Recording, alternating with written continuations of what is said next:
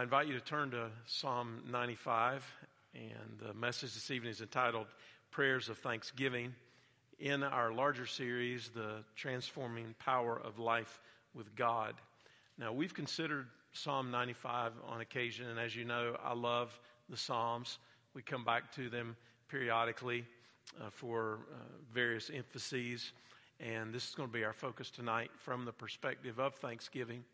And we've already opened in this study on what it means to walk with God daily, our daily devotion to Him, what it means to pray prayers of adoration, which is closely related to worship, but a little bit different as well because it's our posture, not just our praise. And then prayers of confession from Psalm 51 on the importance of living pure lives before the Lord, transparent, trusting Him on a daily basis to make sure that we're walking with Him and that there's not any unconfessed sin in our lives. And then this particular study on prayers of thanksgiving. There's a story, a true story, about a man by the name of Kevin Kling, who is a famous Minnesota storyteller. He was born with a birth defect. His left arm was disabled and much shorter than his right arm at birth because of this defect. Then in his early 40s, a number of years ago, a motorcycle accident nearly killed him and actually paralyzed his healthy right arm. And while he was in the hospital recovering from the accident, he learned a life-changing lesson about what has been referred to as the 3 phases of prayer. In the first phase of prayer, we pray to get things from God. In the second phase of prayer, we pray to get out of things, certain situations or problems that we're facing.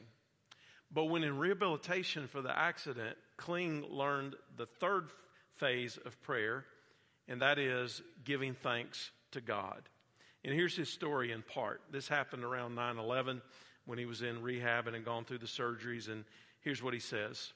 He said, I'd been through many surgeries during my 6-week stay in the hospital. And each day, I would ride the elevator to the ground floor and try and take a walk. That was my job. 9/11 had just happened. And our country was dealing with trauma while I was living a trauma. After my walk, my wife Mary and I went to the gift shop, and she asked if I wanted an apple. She said they looked really good. Now, I hadn't tasted food in over a month. I lost a lot of weight because food had no appeal. So I said no, but she persisted. Come on, try it. So finally I said, all right, and I took a bite. And for some reason, that was the day that flavor returned. And that powerful sweetness rushed from that apple, and it was incredible. And he said, I started to cry for the first time in years. The tears flowed, and as the anesthesia and antibiotics flushed through my tears, it burned my eyes. And between the sweetness of that apple and the burning of my tears, it just felt good to be alive. And I blurted out, thank you, thank you, thank you for this life. And that's when my prayers shifted again to giving thanks. It's important that we pray prayers of thanksgiving. Psalm 95 appears in a grouping of psalms that focus on the reign of God. And that grouping is Psalm 93 and then Psalm 95 to 99. The Psalms are sometimes categorized as enthronement psalms because of their focus on God's eternal kingship. They may have been recited in the temple in Jerusalem during a time of worship. This psalm and a larger group of enthronement psalms appear in a section of the book of Psalms that runs all the way from Psalm 90 to Psalm 106. Now, the psalm is quoted in Hebrews chapter 3 and verse 7 through chapter 4 and verse 13.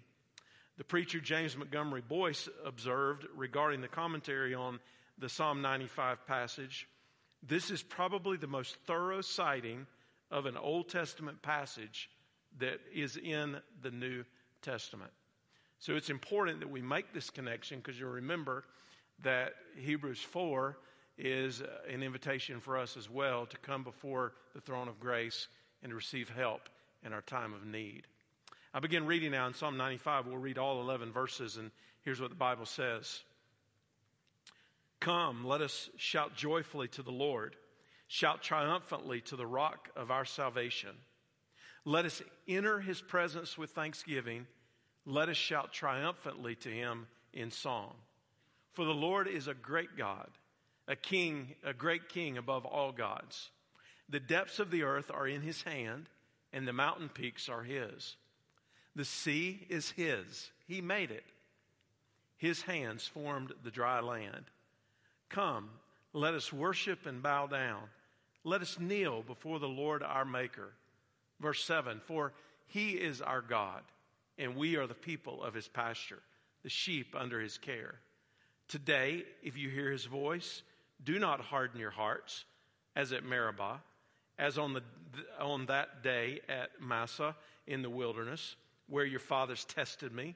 They tried me, though they had seen what I did. For 40 years I was disgusted with that generation.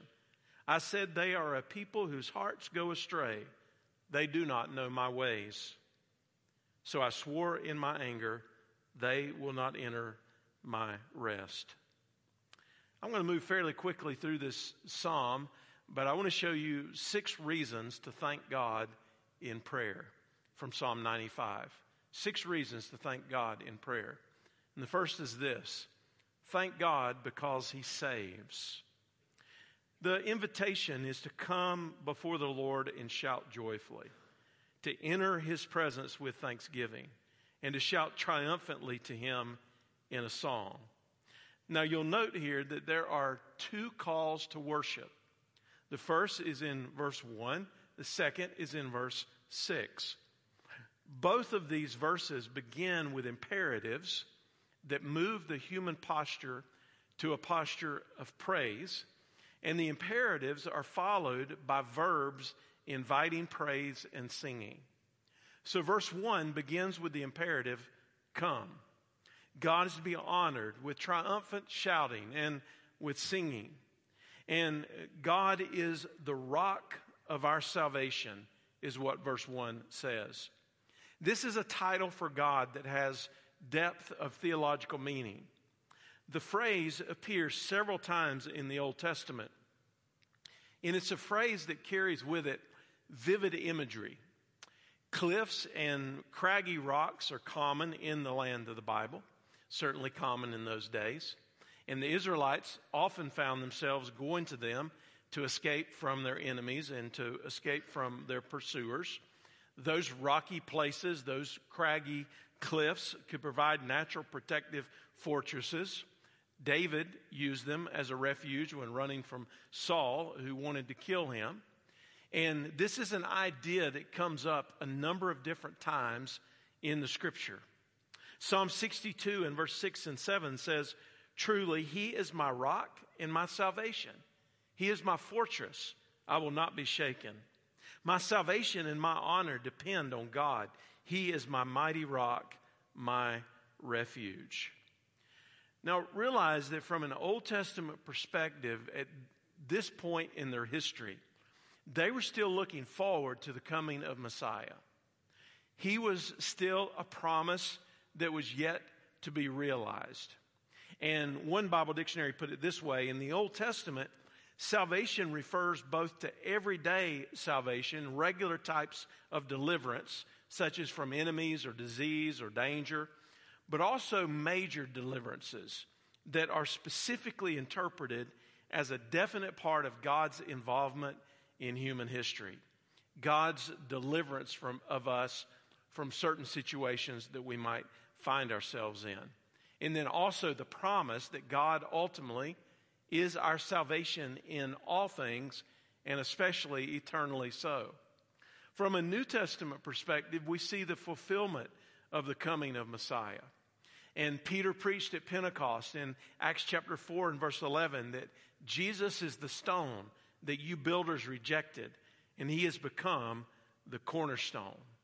Now there's an interesting connection that is made as well in 1 Corinthians chapter 10. Listen to what the scripture says in 1 Corinthians 10 in the first 5 verses. He says, "No, I do not want you to be unaware, brothers and sisters, that our ancestors were all under the cloud, all passed through the sea, and all were baptized into Moses in the cloud and in the sea. They all ate the same spiritual food, and they all drank the same spiritual drink. For they drank from the spiritual rock that followed them.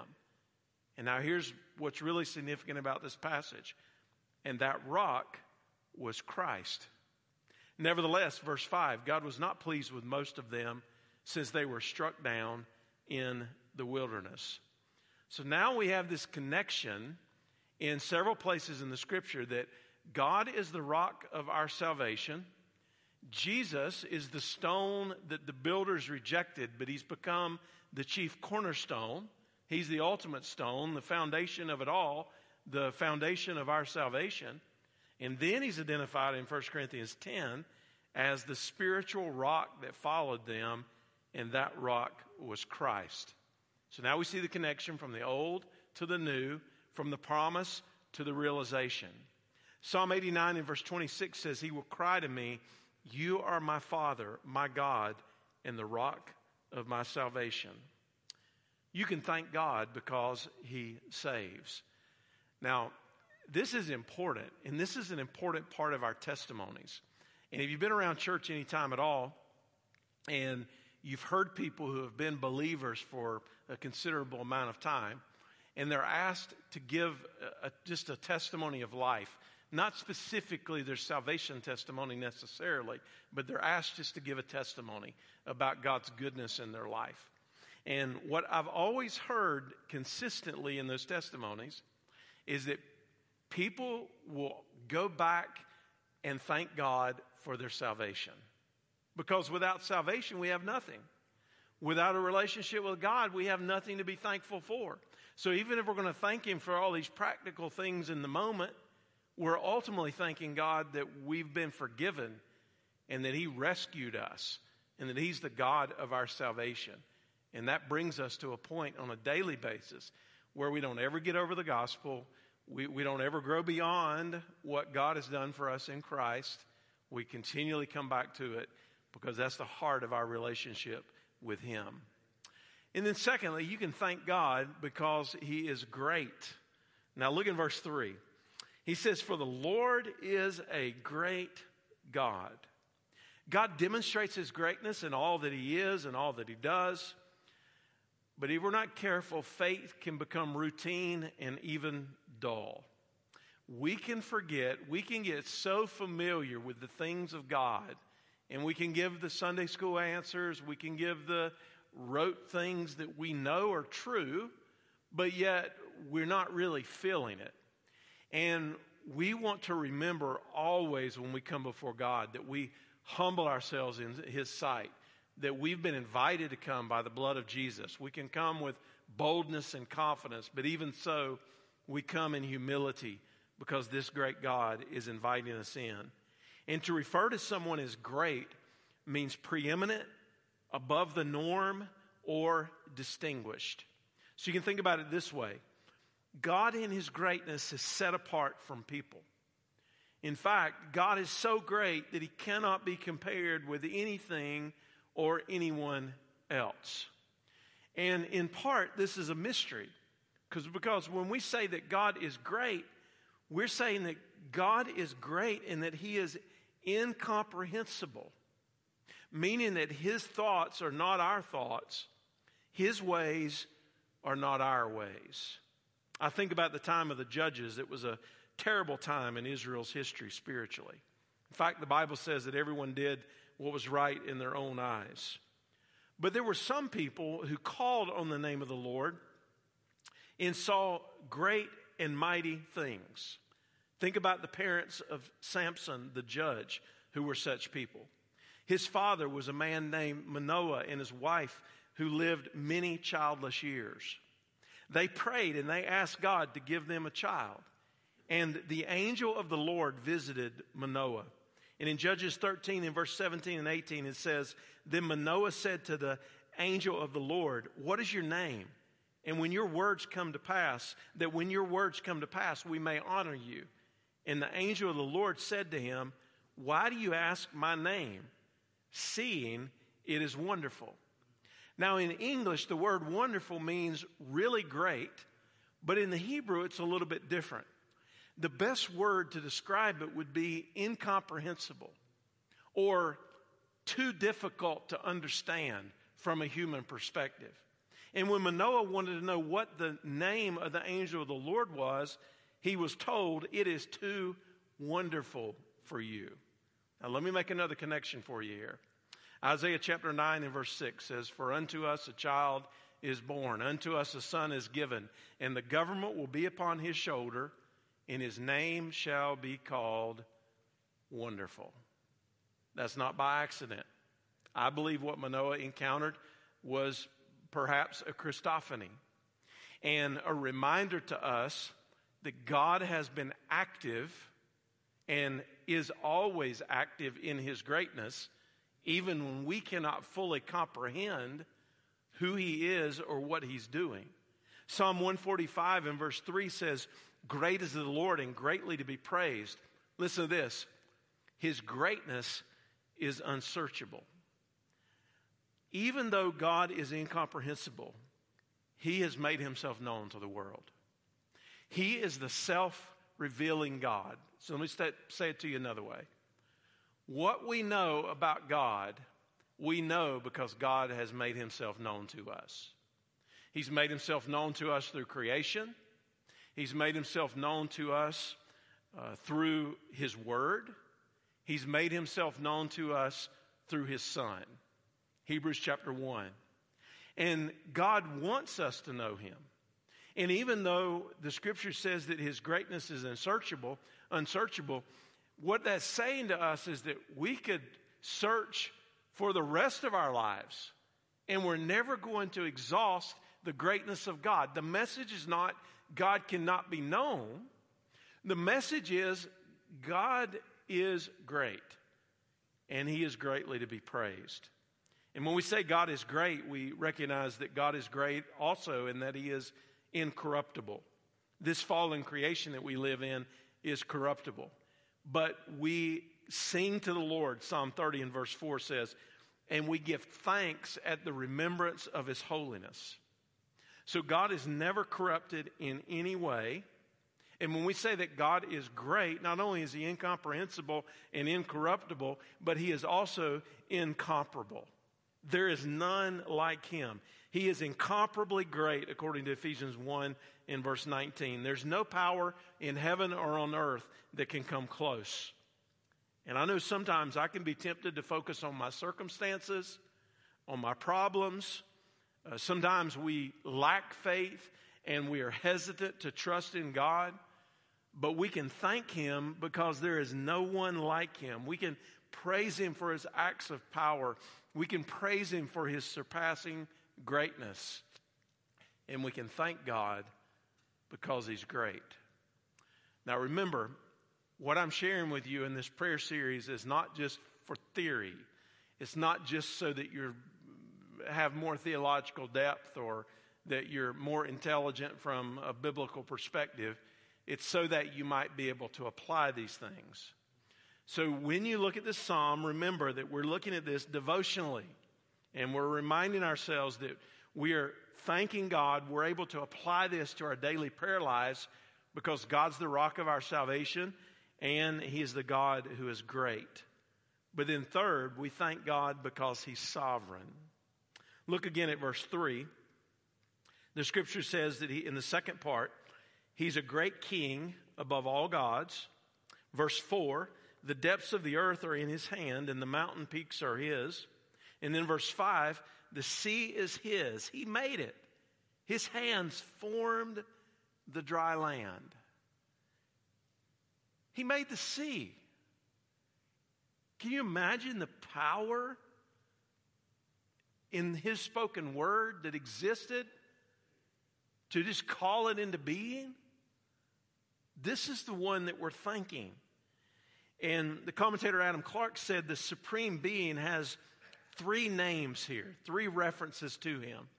El, Jehovah, and Elohim.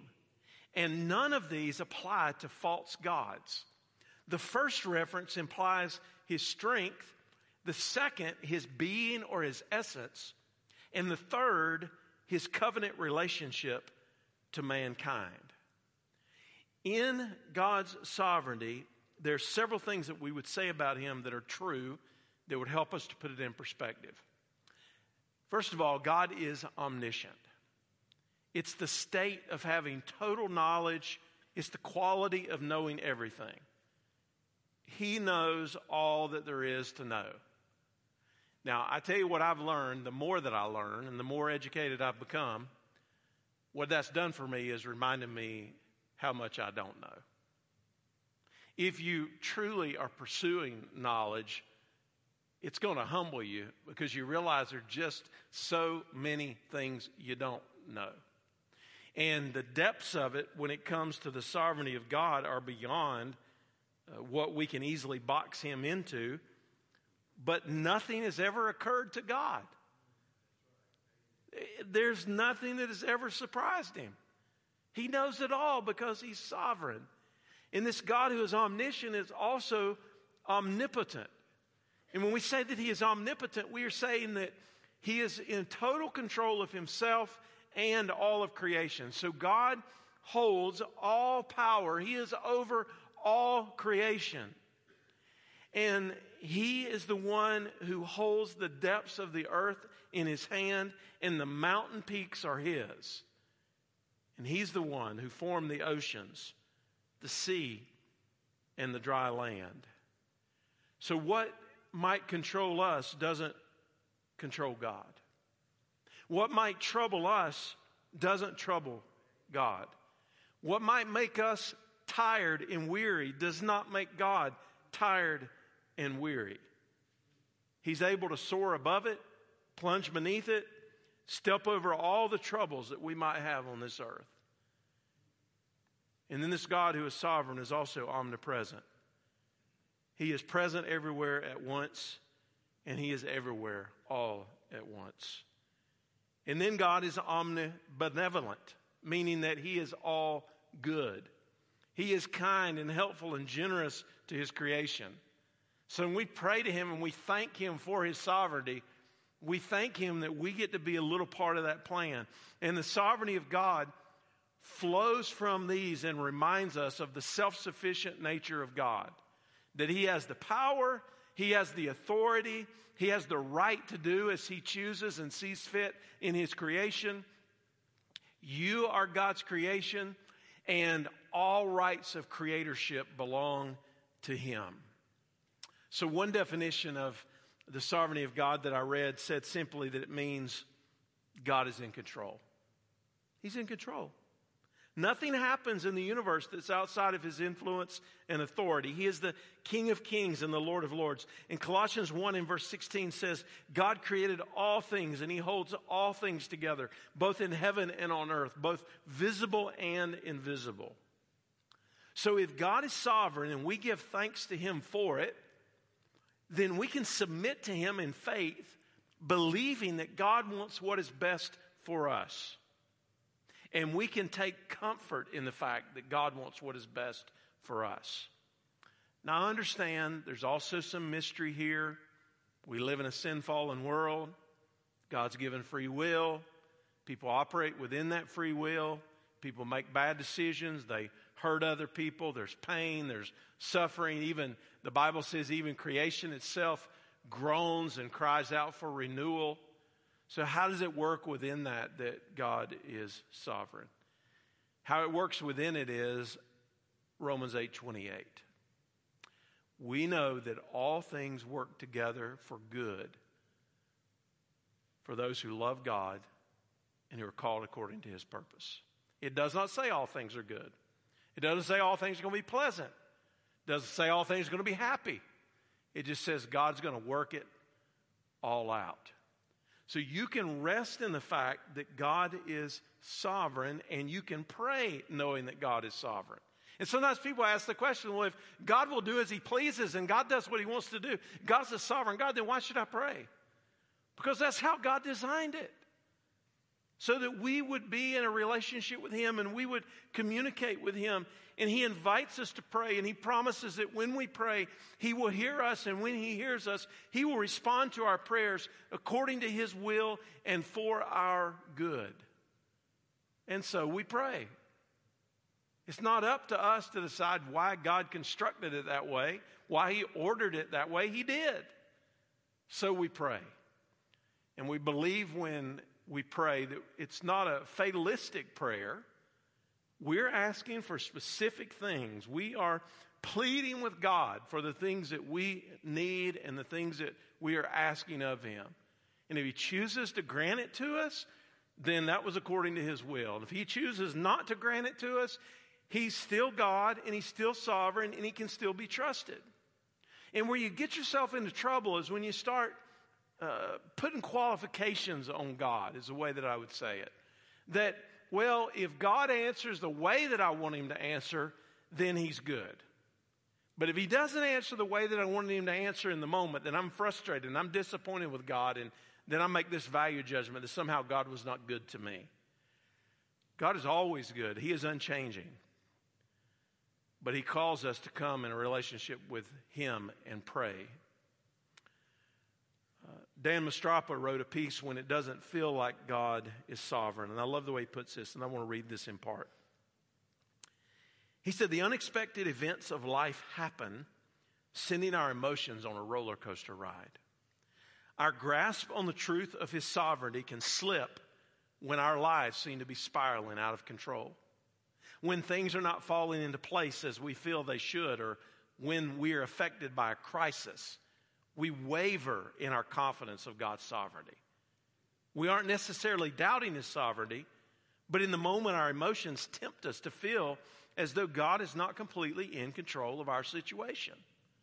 To say that God is sovereign means that there's nothing in the vastness of the universe that can thwart His rule or His will. Our God is supreme, sovereign, and worthy of our worship.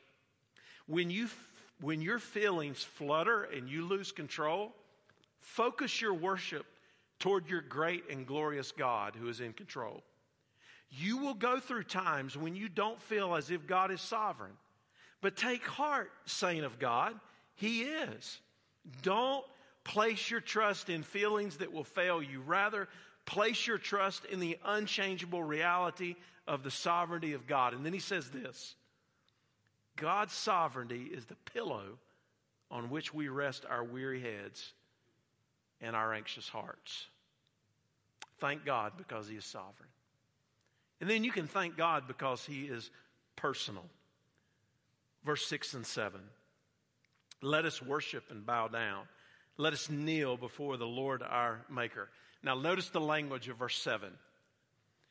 For He is our God. This is a personal declaration of who God is to us. He is our God. Now, if you know anything about the religions of the world, you'll know that most of the religions of the world believe that God is an impersonal being. That's kind of a common characteristic.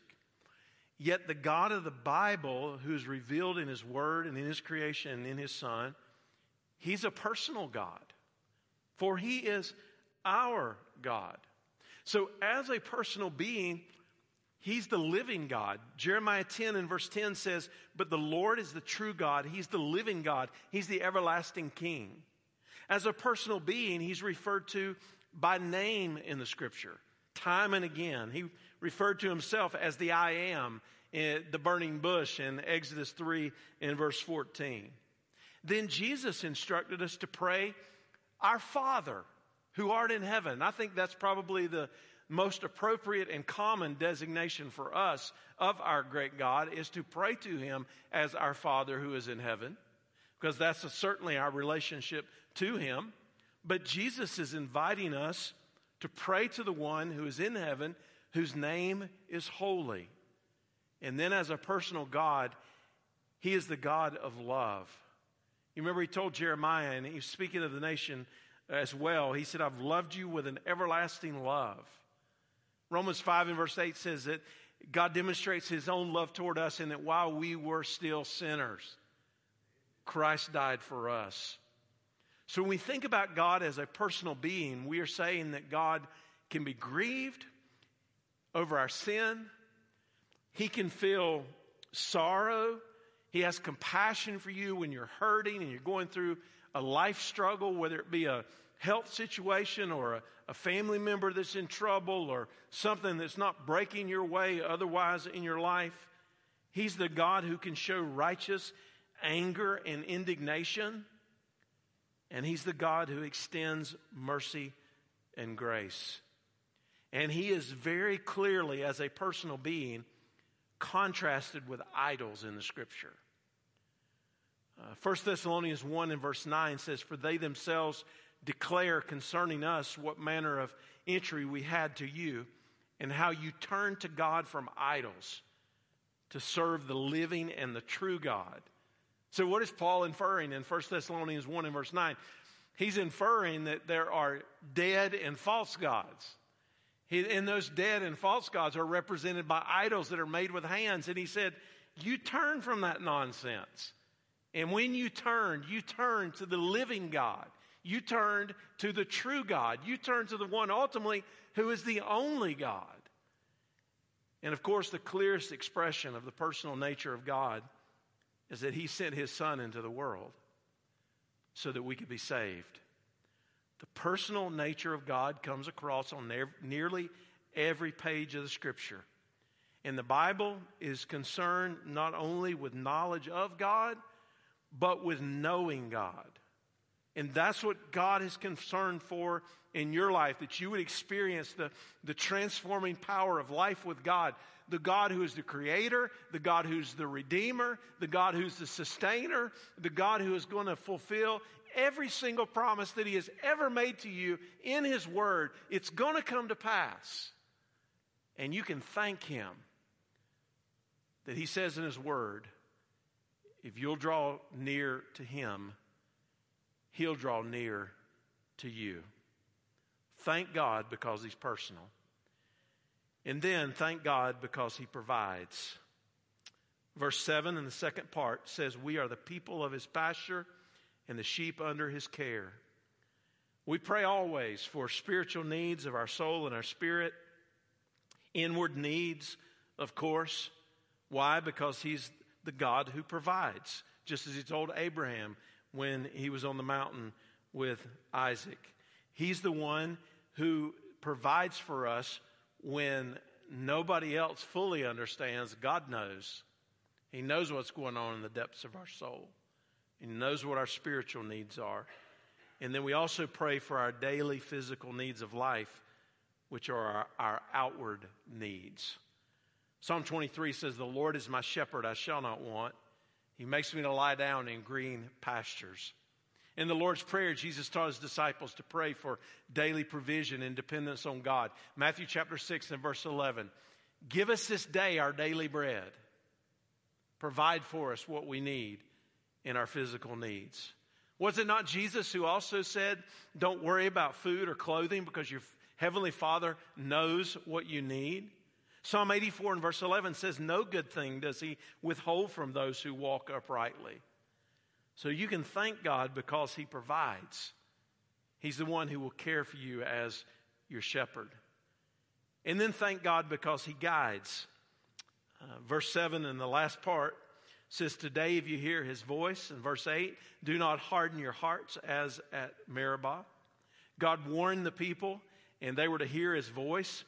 This particular warning is important enough to be referred to 3 times in the book of Hebrews, as already talked about earlier.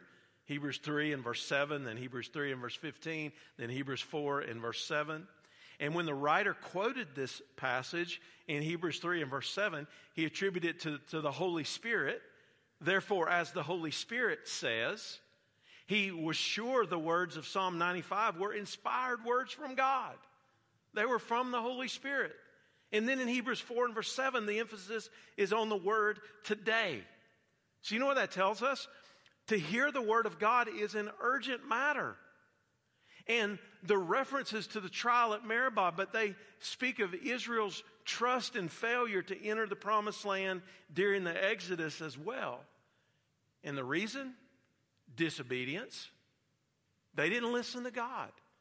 They didn't believe the report of the spies. Moses decided he wanted to do it his own way rather than the way God told him to get water from the rock.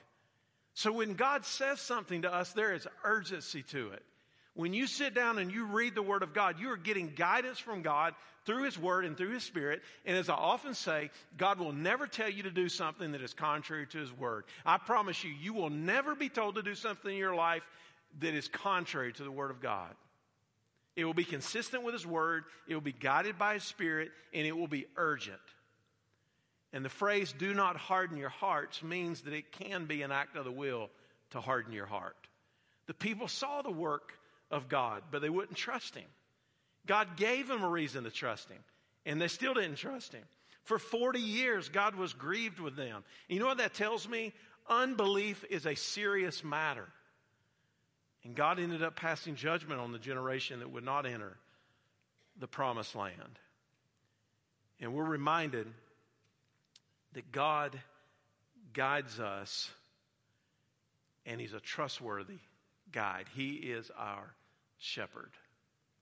I read a little section in the one-year Bible a while back that refers to the 5 C's of how God guides His people. I'm going to give you these real quick. If you want them later, I'll tell you later.